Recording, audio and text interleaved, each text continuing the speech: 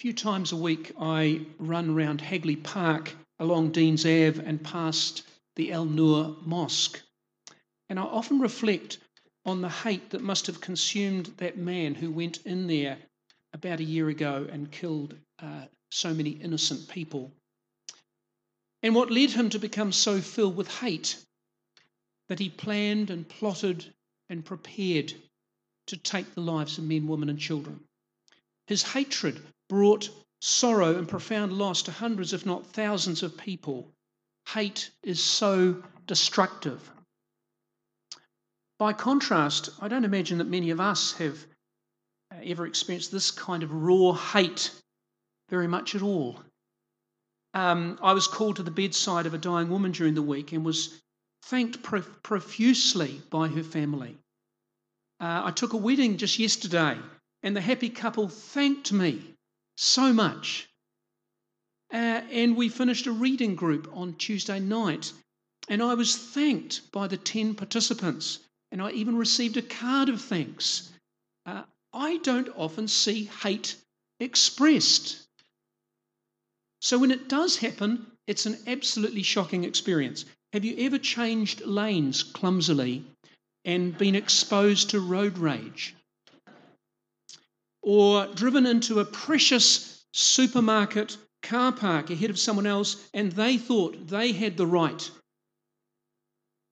Have you ever been at a protest and the other side screamed at you? Well, let's turn it around. Have you been at a family gathering and a relative or a friend of a friend began promoting political ideas that you fundamentally disagree with and you felt your emotions rising? How can they think like that? Or you've seen an article in the paper, this happened during the week actually, about an immigrant who's ripping off his employees and you wanted to lock them up and throw away the key. Actually, we can experience those emotions at times. We're working through the Sermon on the Mount right now, and Jesus had a lot to say about hatred and enemies. And this is so relevant to international, community, family, and personal relationships today. But let me put it this way. We've been commanded to love God with all our heart, mind, soul, and strength. Well, okay. God is our creator and our redeemer. God in Christ died for me. Fair enough then. I'll give it my best shot. I'll really try and love God. But then Scripture says we're to love those of the household of faith as well. You know, members of the church. Well, a bit more of a stretch here, but these people are Christians like me. We're together on this. We belong to St. Barnabas. We share a lot of common commitments. So I'll do my best. I'll really try and love my brothers and sisters in Christ. But then Scripture takes it up yet another notch. We're told to love our neighbours. Now, I'm not sure how you get on with your neighbours. One of my neighbours is here this morning. But sometimes they can be quite hard to love. My neighbour is easy to love, just saying. But some neighbours can be quite hard to love. They come and go at different times. They might be noisy or untidy or nosy or aloof, or any one of a number of things that we chat about but we don't really like. But Scripture says that we're to love our neighbours. Okay? But now in the Sermon on the Mount, Jesus intensifies this command to love to the ultimate degree. He commands us to love our enemies. Jesus said, "You have heard that it was said, you shall love your neighbour and hate your enemy," prevailing wisdom, conventional wisdom. "But I say to you, love your enemies and pray for those who persecute you." You heard it right. Love your enemies. And as Thomas Aquinas said long ago, love is to will the good of the other as the other. It's not about feelings or emotions at all. It's not about getting something in return. It's wanting the very best for the other person and doing something about it. Now, this is so radical, so countercultural, so counterintuitive. Jesus' command to love enemies really is revolutionary. It's so revolutionary that we ask ourselves, well, is this really possible? Is this normal? I'm trying to love God. Then I've got to love Christians who I share so much with, and even neighbours who might be quite different. So I was kind of on board up until that point, Lord. But just like in so many other ways, Jesus pushes it just a bit far, and it seems beyond us. Okay, so what did Jesus say to further explain how we were to go about this? Well, he gave 3 snapshots, little cartoons to illustrate what he meant about loving enemies. And they cover 3 areas: physical violence, a lawsuit, and military occupation. So first up is the area of violence. In ancient times, to be struck on the right cheek almost certainly meant being hit with the back of the right hand. Just think about those dynamics for a moment. A backhanded and dismissive lashing out at another person expressing contempt. So that's not just about being on the receiving end of violence. It's also intended to be an insult, treating you like a slave or a child. So what's the answer?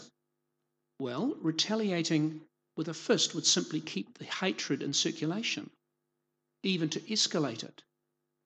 But Jesus proposes offering the other cheek, which says, hit me if you like, but this time as an equal, not as an inferior. The tables are turned. Or suppose you've been taken to court and your powerful opponent literally wants the shirt off your back. You can't win. So you give him not only your outer garment, your shirt, but your inner garment as well. And in a world where people only wore 2 garments, you shame your accuser with your nakedness. A dramatic illustration of injustice, showing that this is contrary to Jewish law as well. It was forbidden. The tables are turned. And finally, if a soldier of the occupation forced you to carry his pack 1 mile, don't fret, don't fume and plot revenge. Take it another mile. This action would have alarmed the soldier because the rules of occupation forbade anyone from being forced to carry a pack for more than 1 mile. The soldier may have become worried that his commanding officer might find out. The tables are turned. So you see the genius of Jesus' ethical teaching. These 3 examples are only intended to show a different way, the way of love rather than the way of vengeance and hatred. They're not intended to be prescriptive. Our situations are very different, but they are intended to show that whatever situation you're in, we need to think it through for ourselves by reflecting on the generous and costly love of God and find ways of expressing that love in situations where we might more naturally fume with hate and want to lash out. So again I ask, does this all seem rather beyond us? Is this just pie in the sky religious talk? You know, what we hear about on Sunday morning, then forget about at 12 noon? Well, no, this is actually of fundamental importance. The Christian ethic of love is the way human communities were meant to be. It's God's blueprint. And we Christians who are part of the church have a mandate to live this new life and show a better way. Because loving our enemies stops the propagation of evil in its tracks. We've all heard the phrase, paying it forwards. That is when we're the recipient of a random act of kindness. We then pay it forward to another person. And we're told that this is how we change the world. But another way to achieve the same thing is to stop the evil from being propagated.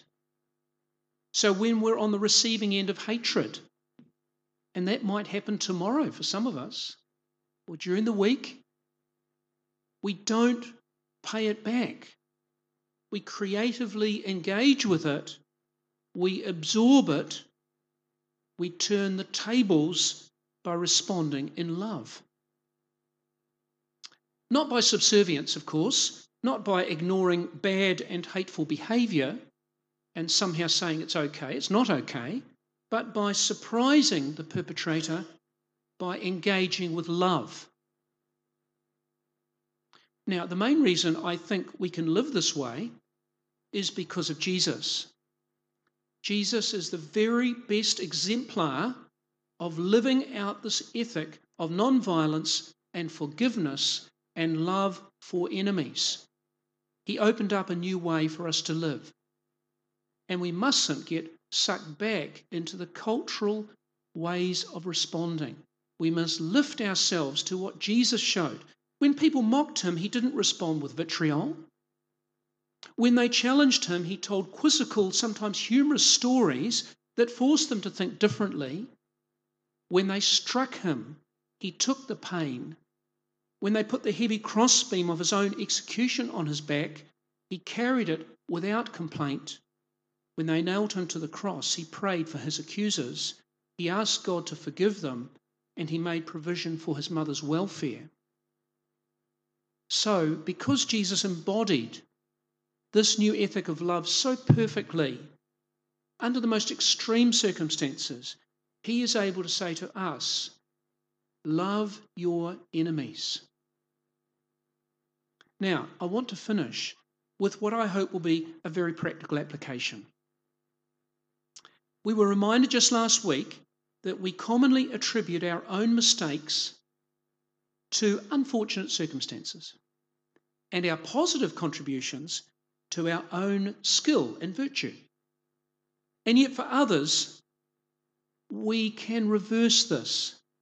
The positive contributions are flukes, and their mistakes are because, well, they've got a character flaw or something like that.